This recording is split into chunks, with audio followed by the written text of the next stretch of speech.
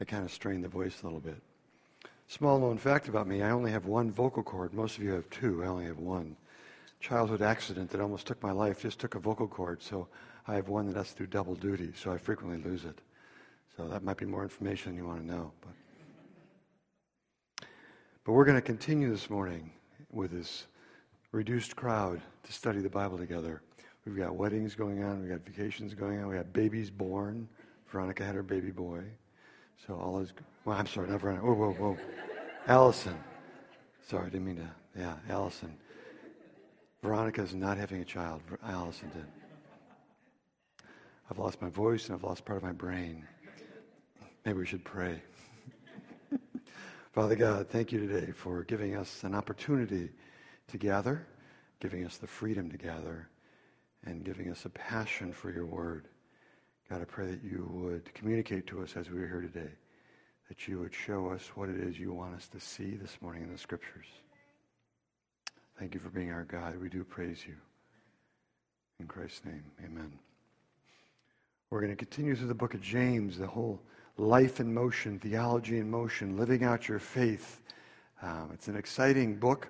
On one hand, it's a single theme, but on another hand, there's many facets to it.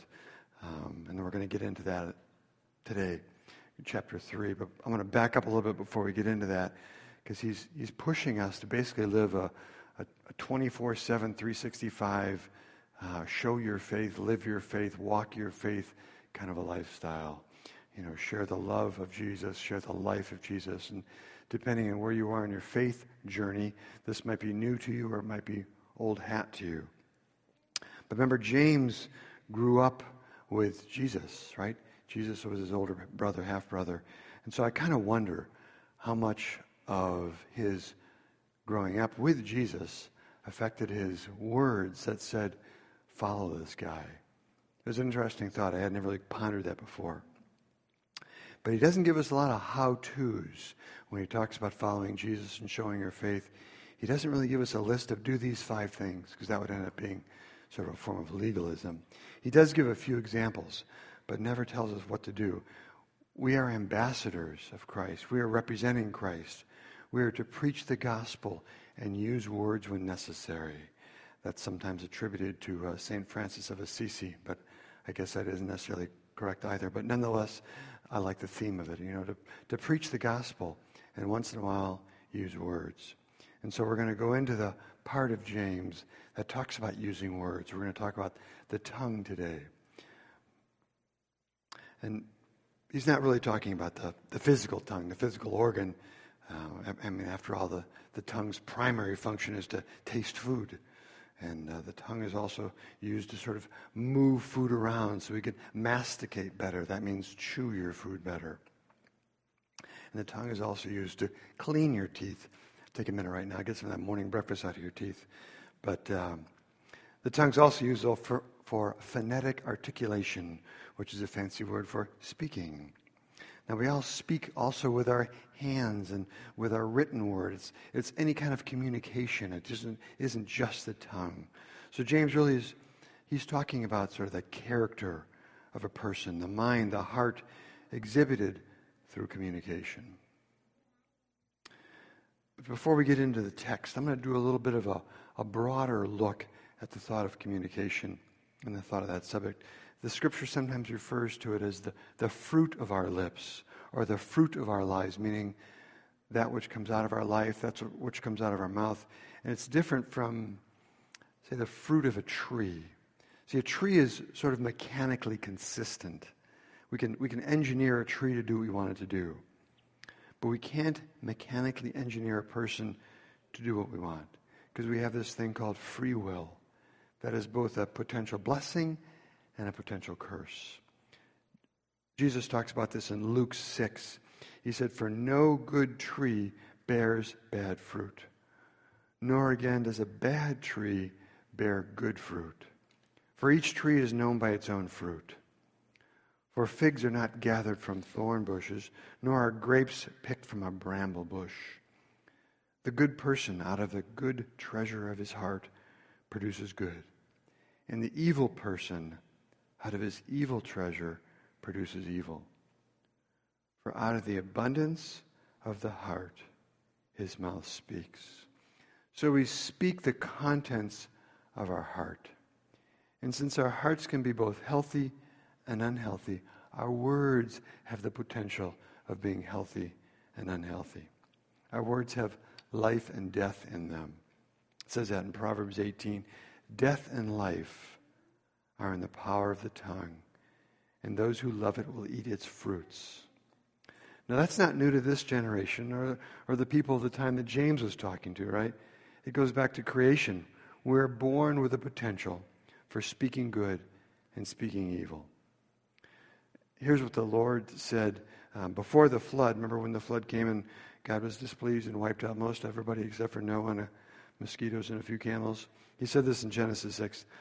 The Lord saw that the wickedness of man was great in the earth, and that every intention of the thoughts of his heart was only evil continually. And then the flood came, and after the flood was done, and Noah offered up a sacrifice. It's interesting, it says this in Genesis 8. The Lord smelled the pleasing aroma and said in his heart, never again will I curse the ground because of man, even though every inclination of his heart is evil from childhood. And you might want to insert the word still evil. Like the flood didn't change anything. It is still evil. And so God realized the flood wouldn't change the potential for the heart of man.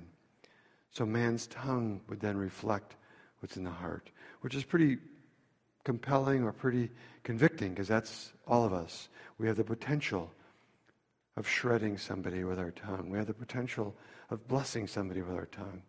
Just to sort of focus on that is what James is talking about. Now, we all communicate, some of us more than others, and to that end, the verse 1 of the 3rd chapter of James refers to teachers. Sometimes we read it as teachers, pastors, those who have the gifts, those who have the abilities given by God to put them in front of a larger group for communicating. So James 3:1 says this, not many of you should become teachers, my brothers, for you know that we who teach will be judged with greater strictness. So he puts himself in that category. He's not just judging others. He said, it's me. I'm a speaker. He's speaking with a written word here. We who teach will be judged with greater strictness. That person's even more liable with the power of the tongue, since they have a greater influence with the gospel. Now, this obviously hits pretty close to home with me, since I make my living with my tongue. I speak for a living, therapist, shrink, coach, whatever. And I share the gospel on a very regular basis. And so it's pretty convicting to me to kind of speak these words and to realize the power of the tongue. Because the tongue is driven by the head and the heart, which makes the tongue so dangerous, as we're going to read in a second, because the reality of our hearts that we read in Genesis and Jeremiah also spoke that the hearts are desperately wicked. So if you speak as a teacher, if you affect more people in a one-on-one conversation, you're going to have greater influence and greater impact for good or for ill. So James warns of the tongue's impact on 4 different levels in the verses coming up. First, he talks about the difficulty of taming the tongue. Verse 2, for we all stumble in many ways. Maybe we could just stop right there and say amen. We all stumble in many ways. We do. And if anyone does not stumble in what he says, he's a perfect man, able also to bridle his whole body. That word perfect there is translated mature or wanting nothing more to completion. And as we get older, hopefully we are a bit more mature and we can rein it in a bit more. But I'll be perfect when I'm dead. Because as long as I'm alive, I have the potential for good and I have the potential for evil. And that's what that verse is saying. Like nobody can tame our tongue. But hopefully as we get more mature, we have more realization that I probably shouldn't say that, or I probably should have said that. So another writer, Paul, talks about taming the tongue in Colossians when he says, make sure your conversation is full of grace, seasoned with salt.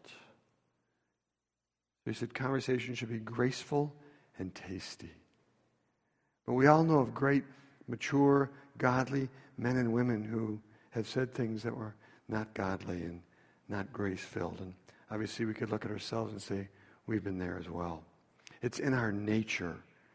And our words reveal our true self, don't they? They reveal really who I am.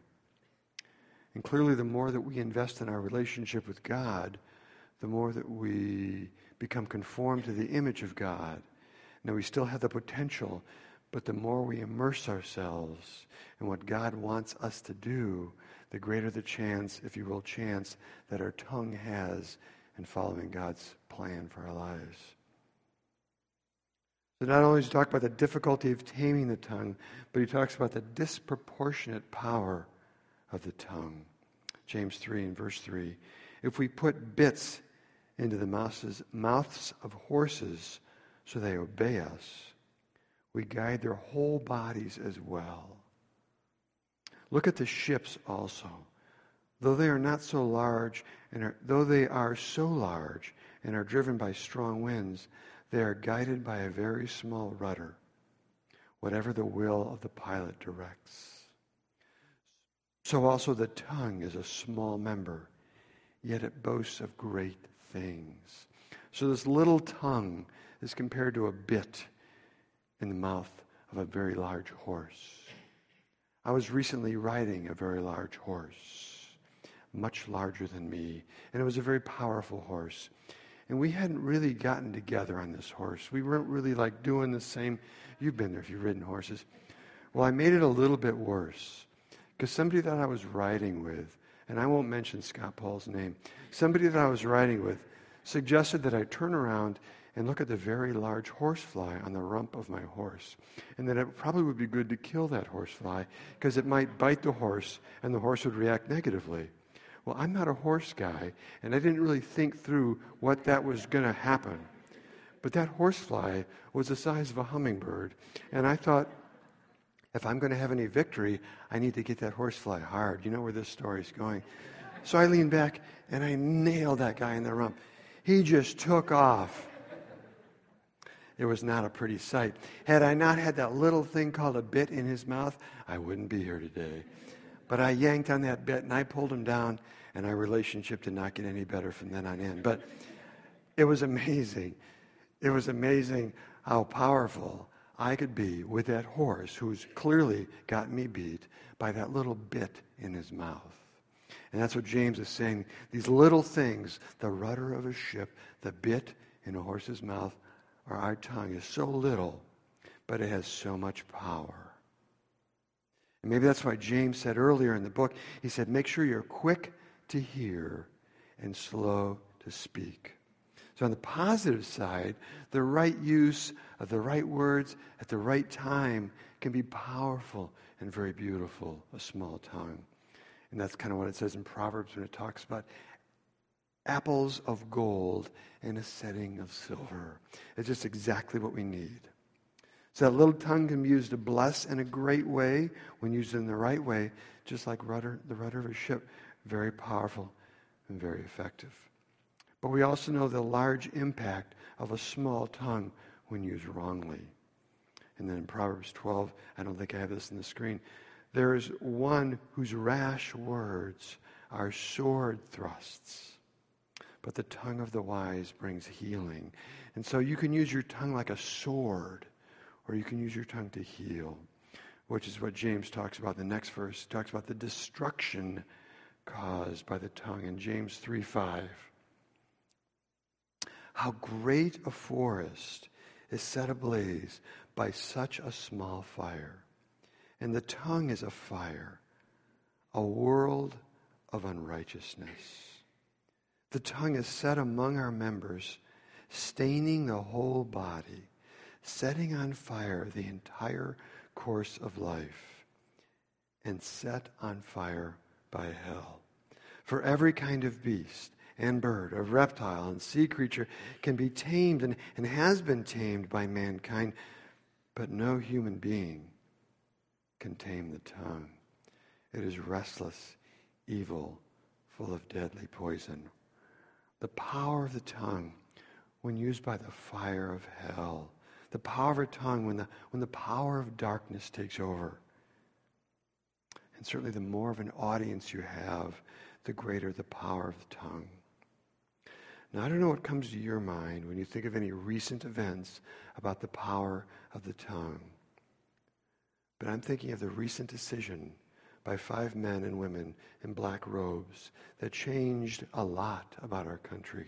The power, in that case, of the written word and the spoken word. The Supreme Court's decision to allow same-sex couples to be legally married. That affected the whole of the U.S. and beyond. We were talking to some friends yesterday from Perth, Australia, saying that since that domino fell in the U.S., Australia is considering a similar domino to fall.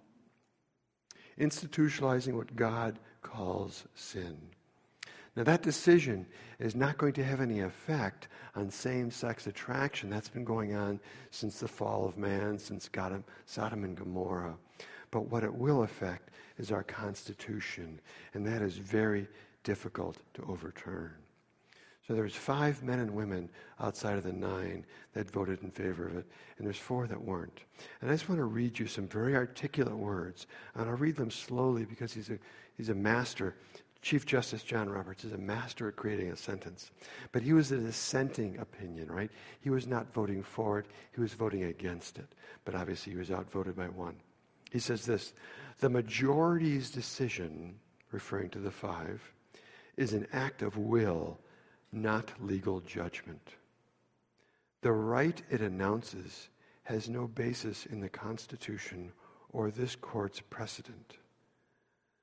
The majority expressly disclaims judicial caution and omits even a pretense of humility, openly relying on its desire to remake society according to its own new insight into the nature of injustice. As a result, the court invalidates the marriage laws of more than half the states, because some of them had already allowed it, and orders the transformation of social institution that has formed the basis of human society for millennia. For the Kalahari Bushmen and the Han Chinese and the I can't say that word, and the Aztecs, identifying basically all kinds of bizarre and random people. And then here's his final line: just who do we think we are? That was a dissenting opinion. Powerful, powerful. 5 people in long robes spoke words, wrote words that affect everybody. Isn't that amazing? I mean, the power of the tongue. The tongue is set among our members, staining the whole body, setting on fire the entire course of life, and set on fire by hell. So the difficulty of the taming the tongue, James talked about. Disproportionate power of that small tongue. The destruction caused by the small tongue. And the 4th warning of the tongue's impact is the deadly inconsistency that plagues the tongue in James 3, verse 9. With it we bless our Lord and Father, and with it we curse people who are made in the likeness of God. For from the same mouth come blessing and cursing. My brothers, these things ought not to be so. Does a spring pour forth from the same opening both fresh and salt water? Can a fig tree, my brothers, bear olives? Or a grapevine produce figs? Yeah, the obvious answer is no. Neither can a salt pond yield fresh water. So he's saying in nature, that mechanical side of nature only has one purpose. If it's salt, it's salt. If it's figs, it's figs. There is no dual purpose. But with us, we have the ability to speak both sides. And James is saying, man, we can't keep doing that. But it's that frustrating side of the old nature and new nature. And then we're simply trying to harness that by the power of God, by focusing on God, by allowing God to control our lives and to control our tongue. So it doesn't end up being what it says, Jesus said in Matthew, for by your words you will be justified, or prove your faith, and by your words you will be condemned. So your words go both ways. especially when our words and our actions don't match. Greg may share with us a great story that his little sweet Lily, he has a great story about his little sweet Lily, about words and actions that don't match, but I'll let him tell a story if he decides to. But I set it up in case he wants to. In Psalm 19, recognizing his own potential for inconsistency in his words, the psalmist says, "Let the words of my mouth and the meditation of my heart be acceptable in your sight, O Lord, my rock and my redeemer." You know, God, I want my words to be acceptable to you. I want the meditations of my heart, which drive my words, to be acceptable to you. God, you're a rock. I want to find that strength in my heart's meditations and the words from my tongue. The tongue obviously has no ears. The heart has the ears. And if you're a Christ follower, your heart is being transformed continually into the likeness of God. And so the best way to guard your tongue from the deadly inconsistency is to fill your heart with the words of God. Let God govern or shape your tongue through the continual transformation of your heart. And as I said earlier, James takes great care to avoid any how-tos, but I wonder if there's something in here that we can't sort of take away as an application. And as I was thinking this through, I guess there was two kind of contrasting words that I thought might be good for us to kind of put in our pockets as we leave. The first one would be cautious. We've understood the power of the tongue. We've understood the potential. So just be careful. Here's some verses. They're not going to be on the screen. Just kind of listen to these. Whoever keeps his mouth, it says in Proverbs, and his tongue keeps himself out of trouble. So you keep your mouth, you keep your tongue, you'll avoid a whole lot of problems. Another one in Proverbs. When words are many, transgression is not lacking. But whoever restrains his lips is prudent. The more you talk, the more you're going to get in trouble. And that, again, speaks to me because I speak all day, every day. And I know at times I've just said the wrong thing. And you can't put it back. You can't put the toothpaste back in the tube. And then in Isaiah, speaking from a messianic standpoint, he was oppressed and he was afflicted. Yet he opened not his mouth. Like a lamb that is led to the slaughter, and like a sheep before its shearers is silent, so he opened not his mouth. Referring to Jesus, of course, when at times when he was being accused, he just chose to remain silent. And there's a time for silence. And trust me, it's something that I've worked on for about 58 years. There's a time for silence. But when Jesus did open his mouth, when he was being falsely accused, he affirmed his deity. He drew attention to his Father. There's never a risk in that. So a takeaway is to be careful, be cautious, but at the same time to be courageous. To be courageous. And yes, those two are kind of opposed to each other. But I spoke last week of this little light of mine, the candle. And the candle burns brightest when the room is darkest. And as you come into these times that are becoming apparently darker, it is no surprise to God. And yet he needs us as his ambassadors to speak the truth and to speak it lovingly. And I speak of this decision by the Supreme Court. Know where you stand on that. And be ready to lovingly speak the truth, not to engage in debate. The issue is to lovingly speak the truth and to know what your light should look like in that area. It's not good just to kind of play the turtle and say, I'm not going to talk about it, because the darkness surrounds us. We're here to be influencers, we said last week, right? Matthew 5, let your light shine before others, so they may see your good works and give glory to your Father who is in heaven. So your light is shining by your actions, and your light is shining by your words. And they're seeing and hearing both of them. What are they seeing? What are they hearing? Preach the gospel. Use words when necessary. Then I'm going to close with a verse in Ephesians. Paul was asking the church in Ephesus to pray with him. That he said this, that the words may be given to me in opening my mouth boldly to proclaim the mystery of the gospel. He said, I want the words given to me so when I boldly speak, I can proclaim the mystery of the gospel, to know Jesus and to make him known. Let's stand and worship together, and then we're also going to take communion together sometime during the next set. Let's stand together. I'm going to pray for us. Father God, thank you so much for giving us our tongue. What a great thing it is. But God, we're also learning it has a potential to represent some negative sides of our heart that we're just not pleased with. But God, you're grace-filled. And we don't walk around in judgment because of words we've spoken that were not appropriate. But God, give us the inclination, the sensitivity to the Spirit, and the changed heart being conformed to your image, that our words would match what you've called us to be. In Christ's name, amen.